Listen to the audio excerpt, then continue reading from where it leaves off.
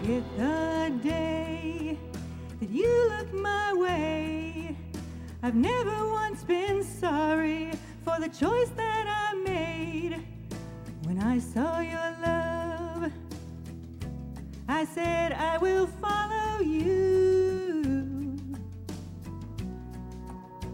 All my friends call me a fool for falling for you, but they don't know the reasons why I love you like I do. I gave you my promise, I will follow you. And I'll go with you through the deserts, though they be hot and dry. And I'll be there in the valley, and I'll climb the mountains high. Wherever you will lead me, wherever you will go, I'll be there too. There's nothing left to bind me, to make me turn around. Only memories and broken dreams shattered on the ground. I'm with you for the journey, I will be there, I will follow you.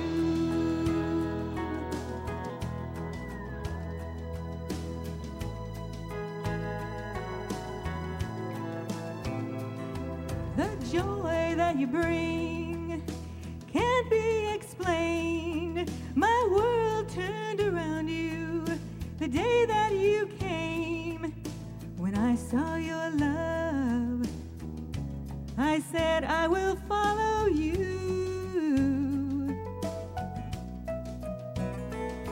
Your mercy came down the moment I prayed.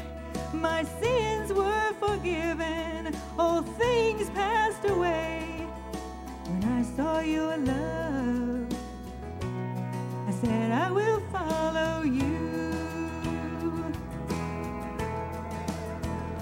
And I'll go with you through the desert, though it be hot and dry.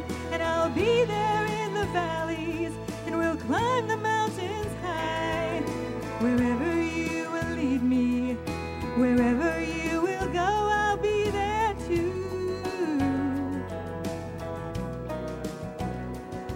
There's nothing left behind me to make me turn around. Only memories and broken dreams shattered on the ground.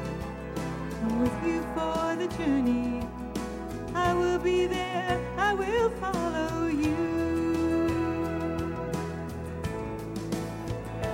Lord, there's nothing left behind me to make me turn around.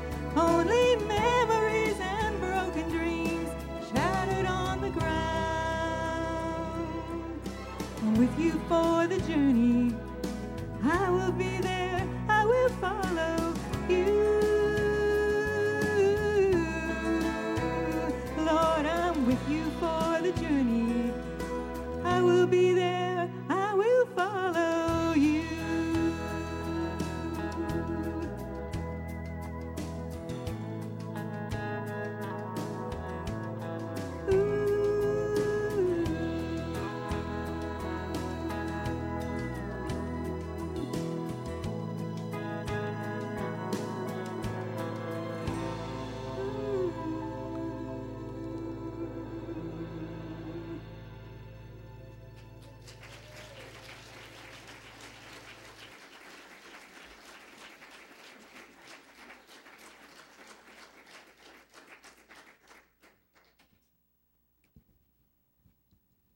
Amen. I will follow you. I love that.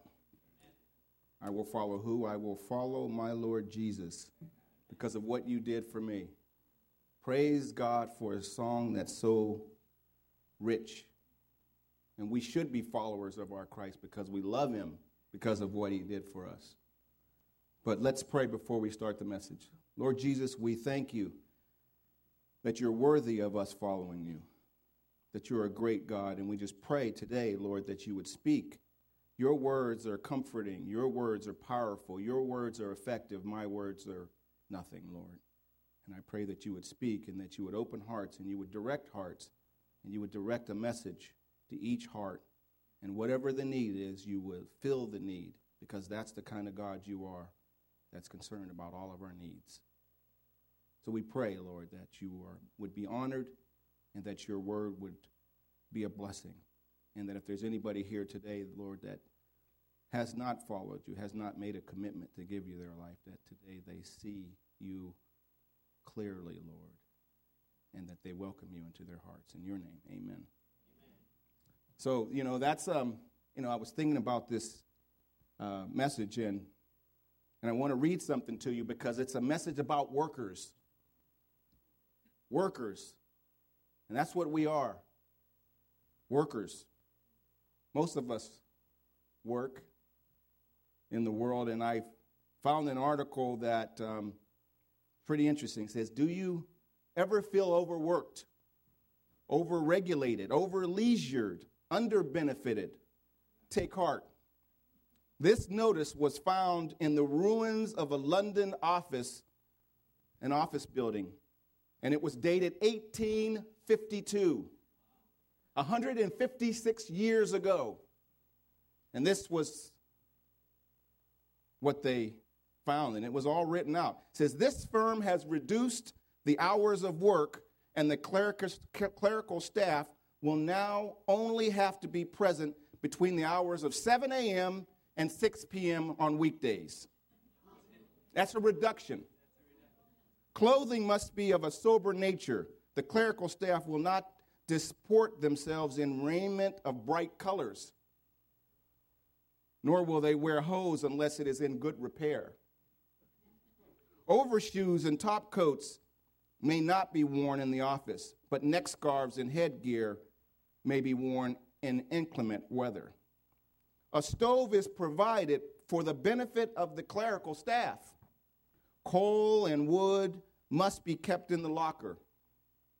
It is recommended that each member of the clerical staff bring 4 pounds of coal each day during the cold weather,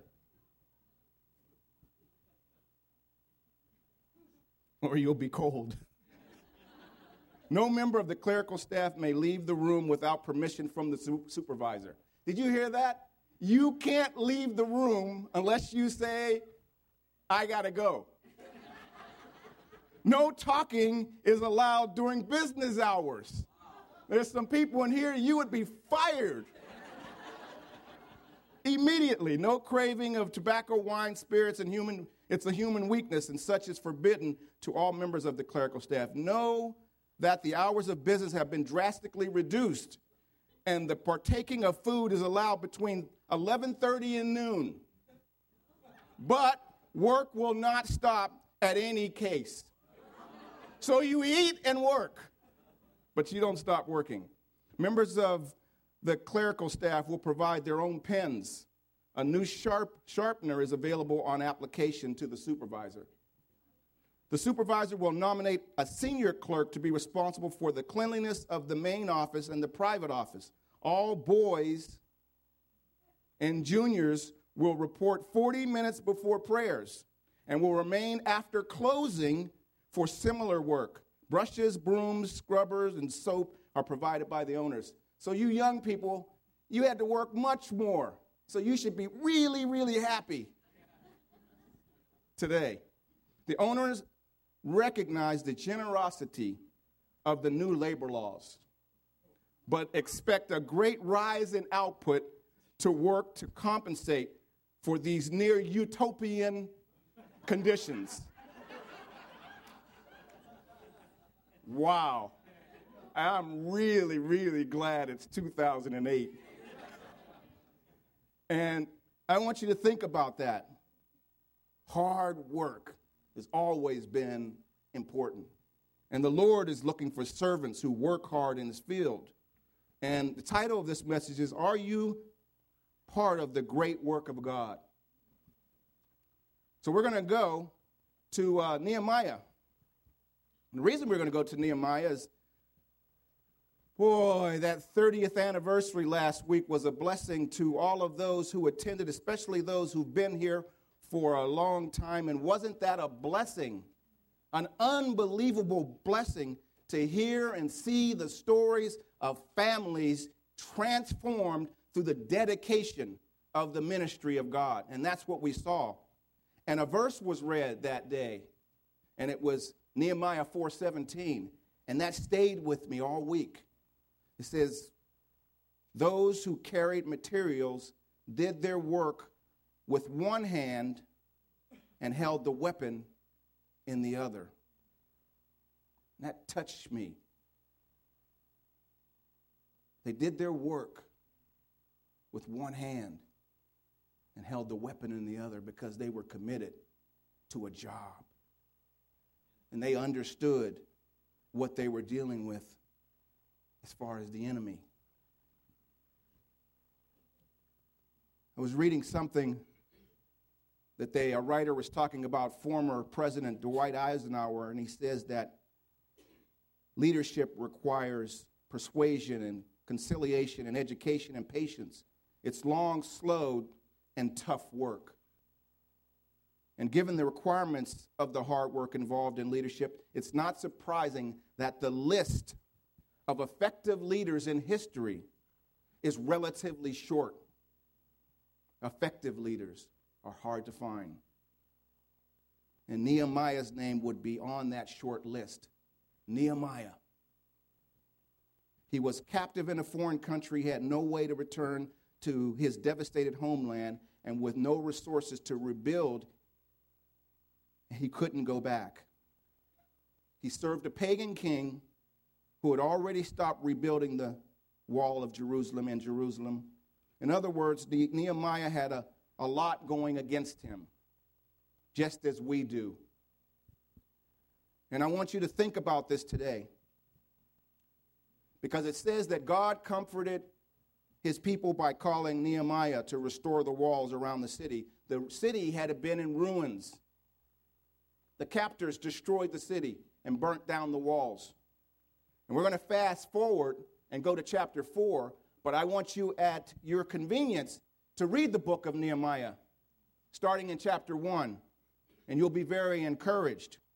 Now, chapter 4, half of the walls are now being built. They're built. So they've been building for a while, and we're going to kind of go back and forth, but let's go to chapter 4, verse 1. And it says, when Sanballat heard that we were building, and Nehemiah is talking, he's telling his story.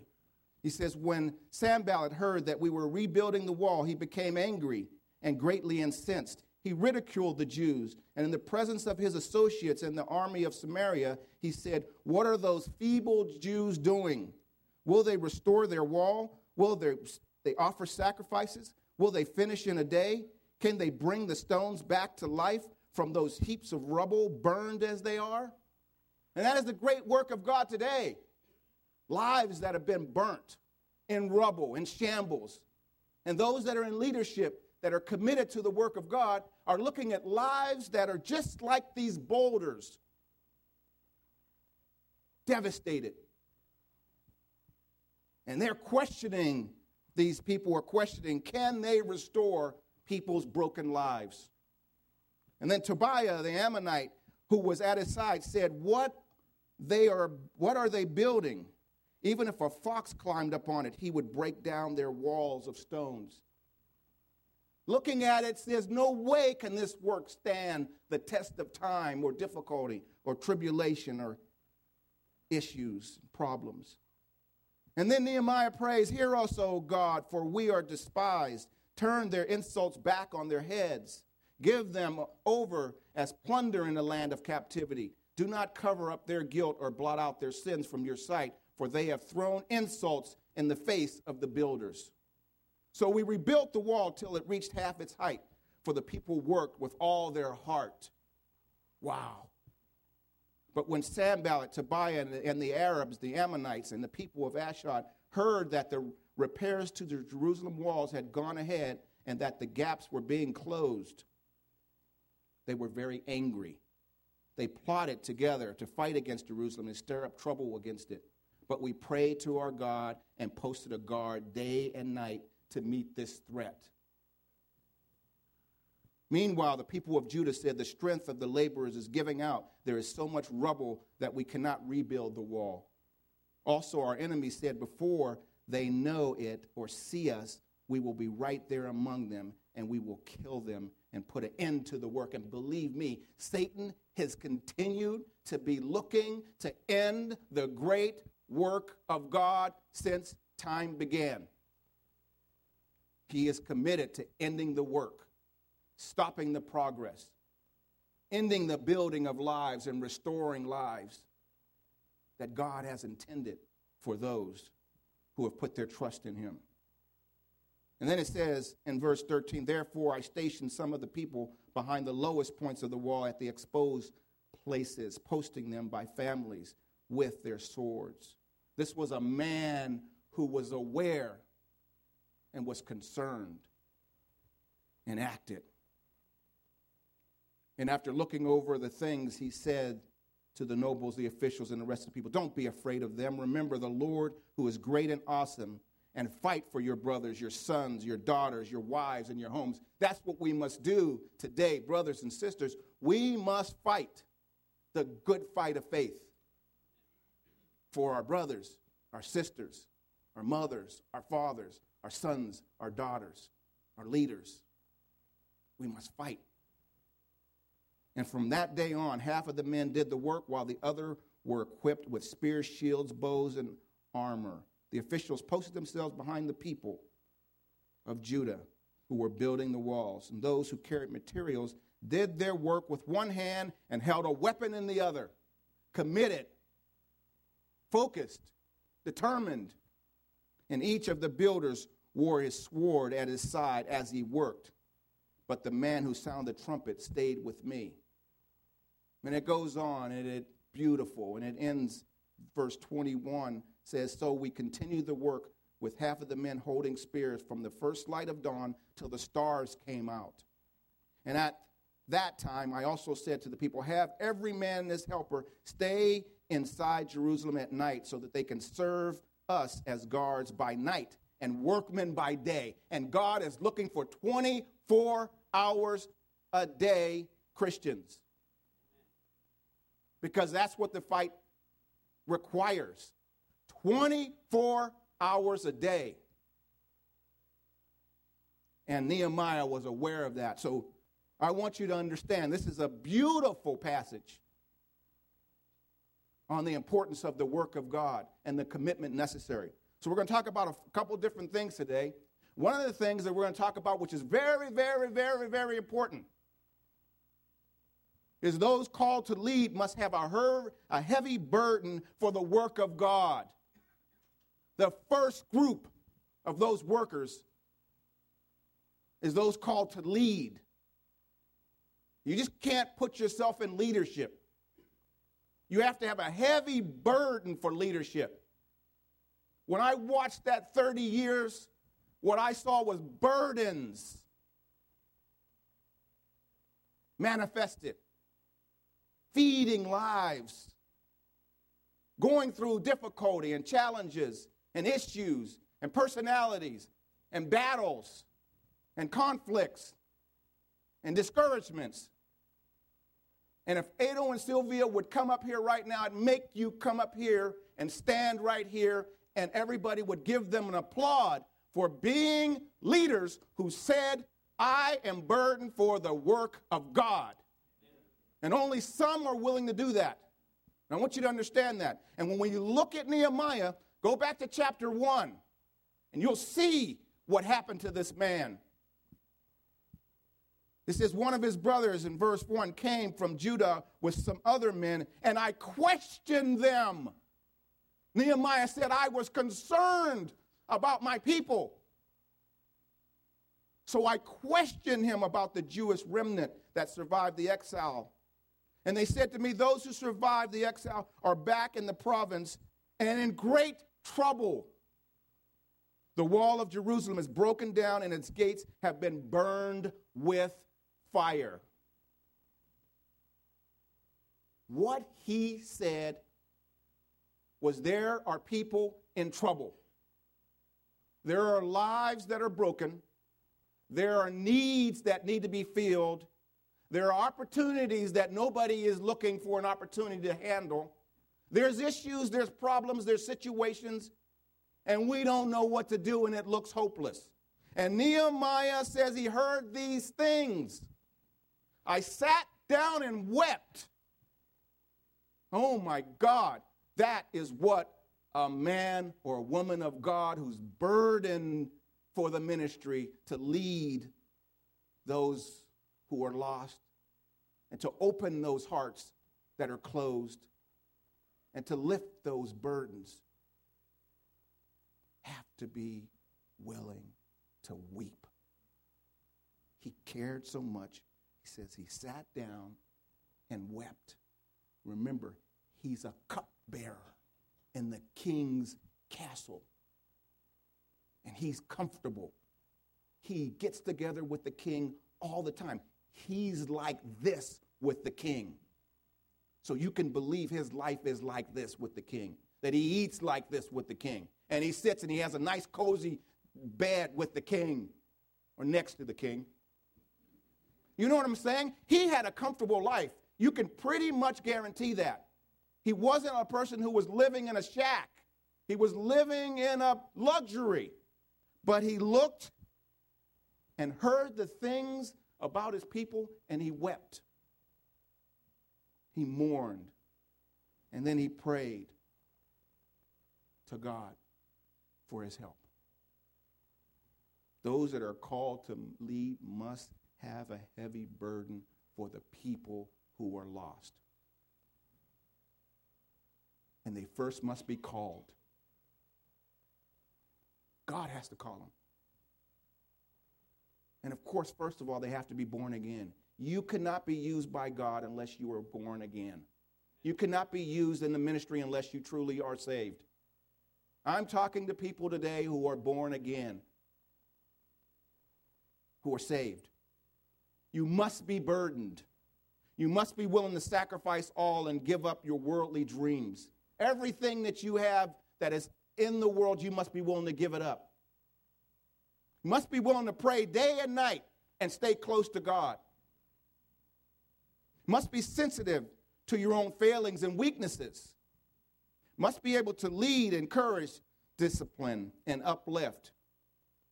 The cost is too great for most, and that's why there's only a few. And God bless the few. God bless you, Adel. God bless you. God bless Sylvia.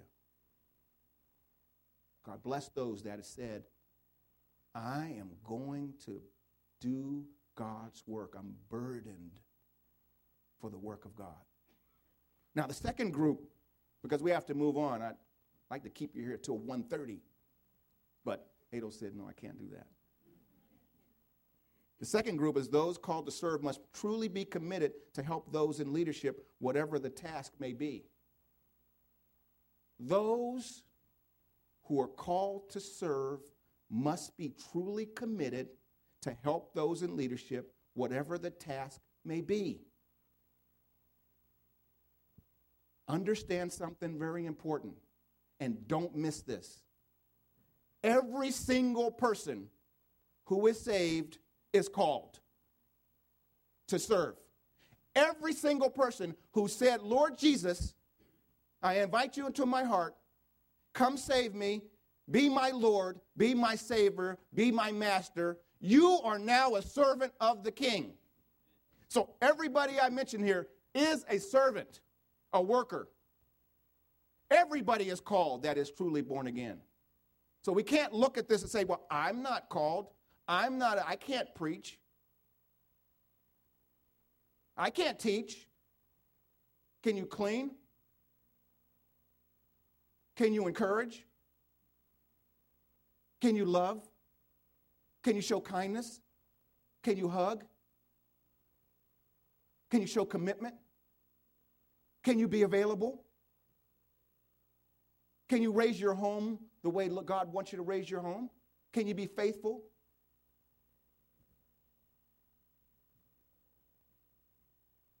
Now, if you go to chapter 3, it kind of talks about these workers.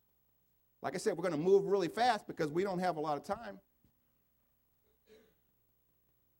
And the first one, in Nehemiah 3:1, it says Elishab, or Shabib, the high priest and his fellow priests went to work to rebuild the sheep gate. And they dedicated it and set the doors in place. That was one group. They set the doors in place. Okay, I'm setting the doors in place. Who were they? Priests. Setting doors in place? Picking up doors? What was the second group? Go to verse 3 and kind of look at this group. The fish gate was rebuilt by the sons of Hassenaah. They laid its beams, put its doors and bolts and bars in place. That's good. The next section was repaired by men of Tekoa.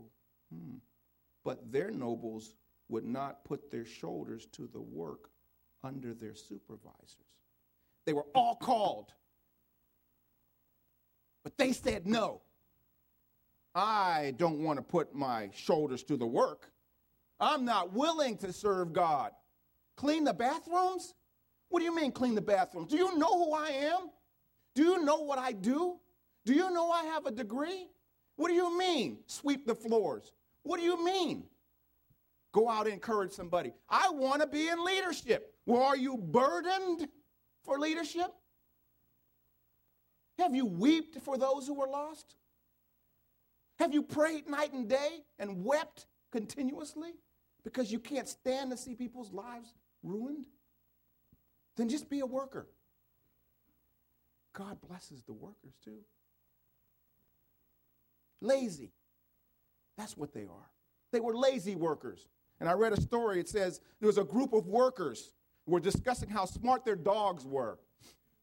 The first one was a computer worker who had his dog do some calculations. The dog was named T-Square. And he told him to go to the blackboard and draw a square, circle, and a triangle, and the dog did it with no problem. Square, circle, triangle, done. Then the factory worker said, well, my dog is better. His dog was named Slide Rule. And he was told to go fetch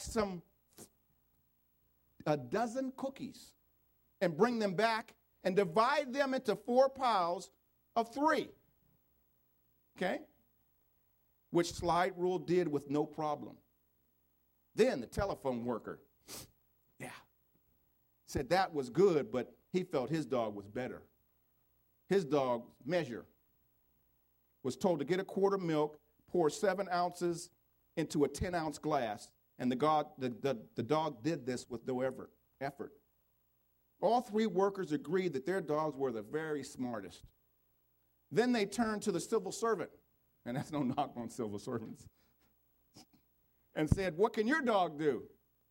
And the civil servant then whistled shrilly and called his dog is Coffee Break. So Coffee Break came slowly and aimlessly into the room, and the civil worker bent down and said, show the fellows what you can do, Mr. Coffee Break. So Coffee Break went over, ate the cookies, drank the milk, threw the other 3 dogs out the door, claimed he was injured his back, filed for workers' compensation, and left home sick. Coffee Break. And there were workers right there at the gate that wanted to take a coffee break. They were lazy. I'm not willing to do the work. They were called, but they said no thanks. The workers must be dedicated to the work of God. That's what a worker has to be. You don't have to be skilled. You have to be dedicated, not lazy, not coffee break type of employee or workers. Must be trustworthy and loyal. That's all. Trustworthy. He could be called. She can be called. And trustworthy and loyal to leadership. Loyal to the work of God. Loyal to God. Must be humble no matter what profession they have and be willing to do whatever they're asked to do for the glory of God. And if you look at verse 8, it says that one of them was a goldsmith. And he repaired the next section. And one of them was a perfume maker and made repairs next to that. A goldsmith? These hands will never work. These hands are made for gold. No, he didn't say that. He didn't say that these hands should not be used in building. These are hands that are used for gold making. No, he built a gate. And a perfume maker, he had sweet hands, I guess, but still made repairs. Must be willing to do more than they're asked to do, over and above the call of duty. Must be available at any time to answer the call for help.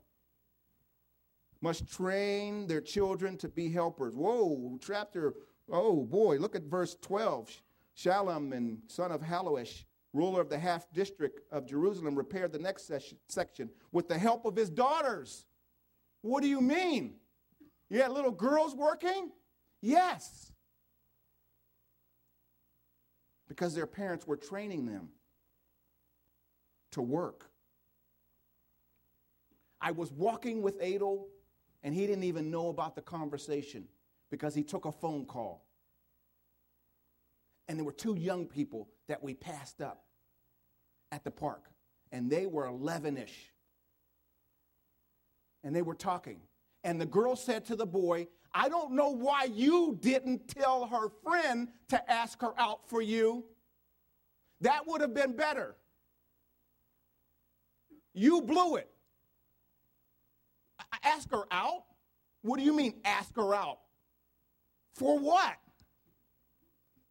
That's what they're doing today. Train your kids in the work of God, or train them to go into the world. And believe me, you better remember that's a choice. And these men and women had their daughters working beside them. We had kids, and my family was told this year that my daughter, because she gained a certain age, was now going to be used in the moving ministry. So she went over to Benita's house, and they were helping them work. And I was very thankful. And my report from my daughter was very good as well, where it says she worked hard all day. For what? For God's work. She was trained for God's work. Are we training our kids for God's work? Or are we training them for the world? These kids were trained for the world, and they were looking to the world. As a servant, we better be training our kids for God's work. And it doesn't take a master's degree to do that. It just takes faithfulness, a commitment, zealous for the work of God, which one of them actually says. It says in verse 20, he was zealously repaired, another section. Zealous for the work of God. I want to be zealous for the work of God. Do you? Zealous, not just a worker. I want to be a zealous worker. I want to be motivated, encouraged. I want to give my heart to the work of God. God deserves that kind of response from his family who love him, have seen what he's done for us. And then they went on and says that a worker needs to set a watch. Whoa. Guard his post. And Spurgeon said something really interesting about that. He was saying that we need to set a watch day and night to meet this threat. Now, individually, we need to set a watch. We need to be careful. We need to pay attention to what we do. We need to pay attention to our testimony. Set a watch, a guard over our lives. And he said that we need to set a watch against them day and night, because whenever there's an enemy, he's attacking. So we need to set a watch, because the devil will not give you notice when he's coming to tempt you. Set a watch 24 hours a day, because the devil is looking to trip us up. So the workers have to be committed to be disciplined in the work of God, and faithful and clean. Set a watch, he said. Children, set a watch. Spouses that have an unsaved spouse, set a watch. Set a watch in your house. Be careful. Be careful what your unsaved husband sees. Children, young people, if you have a parent who's unsaved, be careful. Set a watch on your character, your life. Set a watch on how we act at work. Set a watch where we're careful, we're cautious, we're interested in showing Christ to the world. Set a watch. Be careful. Don't just go in the world and do whatever you want to do. Set a watch. Be disciplined. Do your work with enthusiasm. Watch your temper. Watch your tongue. Watch your actions. Be gentle. Be loving. Be kind. Be Christ-like, so the world can see Christ in us. Set a watch. And we're moving really, really fast. I better hurry up. Because there's a third group. Those opposed to the work of God. Never quit. That third group, they never quit. The opposition never stops. And that's why they says, what? Will they restore the wall? Will they offer sacrifices? Will they finish in a day? Can they bring the stones back to life? Can they do this? Even if a fox climbed on it, they would just crush it? Ah, shut up. They just clamor on and on and on. And what are they looking to do? They're willing to thwart the work of God. Shut up. Don't talk to us. They oppose God's work, not just our work. This is God's work they oppose. They're enemies of the cross, not just of men. They're not concerned about the children of God or the work of God. They're complainers, they're discouragers, they're plotters, they're slanderers, they're mockers, they're jealous. They work for Satan. They're committed to stopping the work at all costs. Remember when Jesus was being tempted? It's one of the greatest verses in the Bible about Satan. He was tempted, and in Luke it says that Jesus answered, it says the word does not say, do not put your God to the test. Or it says, do not put your God to the test. And I want you to hear something. It says, when the devil had finished all these temptings, he left him until an opportune time. What do you mean opportune time? He says, I'm coming back when there's an opportunity, when you're weak, when your guard is down, when I think that you will be vulnerable. Those who are looking to thwart the work of God are committed 24 hours a day. So we better have a guard 24 hours a day. We better have a weapon, and we better be working at the same time, 24 hours a day. And I got to move faster,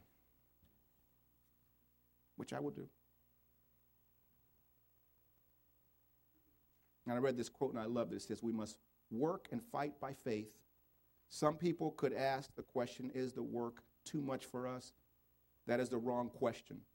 Here is the right question. Is the work too much for God? The answer is a resounding no, 1,000 times no. The work is not too much for God. It is too much for us. And the fourth point is when all is said and done, God is opposed to the wicked, but blesses the righteous. When all is said and done, when everything is laid on the table, when everybody is kind of living their lives and doing whatever they want to do and choosing whatever group they want to live in, when all is said and done, God is opposed to the wicked and blesses the righteous. There is victory for those in Christ. When all is said and done, when the book is closed, at the end of the book, you can guarantee God wins, you lose if you're on the enemy's side. You lose. Game over. There is no winning without Christ on our side. And in Exodus it says, in the greatness of your majesty, you threw down those who opposed you. You unleashed your burning anger, consumed them like stubble. And Jeremiah says, I set a trap for you, O Babylon. You were caught before you knew it. You were found and captured because you opposed the Lord. You were found and captured because you opposed the Lord. Any opposition will be thwarted. There is no way without being in the right group. You want to be on those that are opposed to God? Well, that's not the right group. That's not the right team. You're working with the wrong odds. You're looking for the wrong result. And I guarantee you loss. Guaranteed.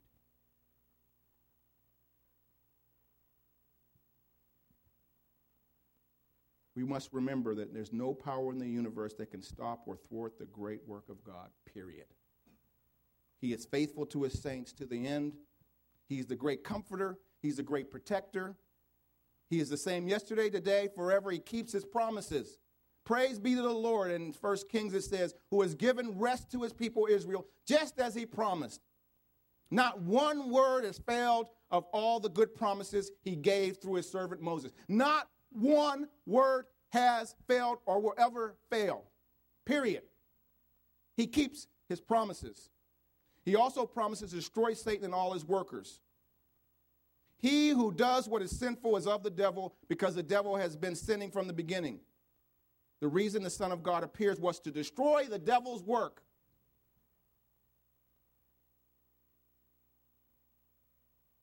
And we see it in Nehemiah 6, and don't go there. It says, so the wall was completed in the 25th, in 22, it was like 52 days. And when all the enemies heard about it, all the surrounding nations were afraid and lost their confidence, because they realized that this work had been done with the help of our God. They were thwarted. They couldn't handle it. They didn't really get it, because they said, we lost. We lost. Over. Done. Which group are you in today is the question. And I read something called Build. It says, a builder or a wrecker. As I watched them tear a building down, a gang of men in a busy town, with a hoe heave and a hoe and a lusty yell, they swung a beam from the side wall and it fell. I asked the foreman, are these men skilled and the men you hire if they wanted to build? He gave me a laugh and says, no, indeed, just common labor is all I need. I can easily wreck in a day or two what builders have taken years to do. All I thought to myself as I went away was that these roles have I to play. Am I a builder who works with care, measuring life by rule and square? Am I shaping my work to a well-made plan, patiently doing the best I can? Or am I a wrecker who walks to town content with the labor of tearing down? Oh, Lord, let my life and my labors be that which build for eternity. Amen. Am I a builder or a wrecker? Am I working with Satan to tear down lives and destroy the building and the great work of God? Or am I working along the sidelines, loving whatever I have to do, sweep, move, stack, everything I can do for Christ? The great work of God encompasses all the labors that God needs in the kingdom of heaven. And it doesn't matter what you do for God if it's for him. You could be a wife, a son, a daughter. Just be obedient to the call and faithful. And a worker, not lazy. And I need to end, but I have to read you a story. And it's a long story, but I'm going to read it fast, because it's a great story. It says, about 6 years ago, I was speaking at a luncheon held in the Civic Auditorium in the city of Oklahoma. I settled myself at a place at the head table. I picked up my fork and noticed that 2 rose-petaled radishes adorned my salad plate. Someone had taken the time to pretty up 2 radishes just for me. Then I noticed that each salad at the head table had 2 neatly curled radishes. I turned to the lady sitting to my right side, and I said, I'm impressed by the radishes. She said, you're impressed by what? The radishes, I said. Look, each salad plate at your table and our table has curled radishes. Yes, the radishes. Oh, okay. They're pretty, she said. They're more than pretty, I said, exercising a questioning smile. They're really pretty. They're more than pretty, I said. Someone took special care to do these. Don't they all have them, she asked. Gazing out at all the tables, I looked and I was astonished. Each salad plate was adorned with 2 curled radishes. They're all curled. That took a lot of time. I'm not on the planning committee, but Gertrude is. My table mate responded. She turned to get the attention of Gertrude 3 chairs down. Mrs. George wants to ask you something about the radishes, she whispered. To the what? Gertrude mouthed. The radishes. Is there something wrong with your radishes, she asked. No, they're fine. I just thought it was nice to have them all curled. Oh, Marietta does those. The lady of the radishes. Gertrude tells me, I don't want to miss anything. Marietta does those. All of them, she said. I knew the head count of the room and was astonished because there was basically around 800 radishes. Yes, but Marietta wants to do it. Would you like to meet her? She's in the kitchen. So Gertrude and I went to the kitchen, and there I met Marietta, the lady of the radishes. Gertrude tells me, you curled all these radishes. They're lovely. Each salad looks so festive. I don't mind doing it. It just takes time, Marietta replied. I didn't know what else to say, and I left. Later I spoke, and there was an encouraging response. Afterwards, the ladies scurried past me and murmured greetings, and a few lingered to speak of God and their lives. When we finished, it was raining so heavily that we hurried across the parking lot to the car through the rain, and I could see a lady carrying her large polka dot umbrella that had collapsed on one side, waiting by our car. It was Marietta. She was smiling as though she had found, like I had found her on a sunny day in an especially delightful garden. I had to see you, she said. I heard your speech. It was good, she said. Now I have to go home. I slipped inside my car, but Marietta crouched down close to the window and called to me. And she said, just remember this. You keep telling people about Jesus, and I'll keep curling the radishes. The rain and my tears splattered the picture of her face as we started to go back out of the driveway. Oh, dear Marietta, I have not forgotten. We all do our jobs in the love of him who does all things well. She said, you just keep doing your job, and I'll do my job of curling the radishes, because she was doing it for the glory of God. Are you doing work for the glory of God?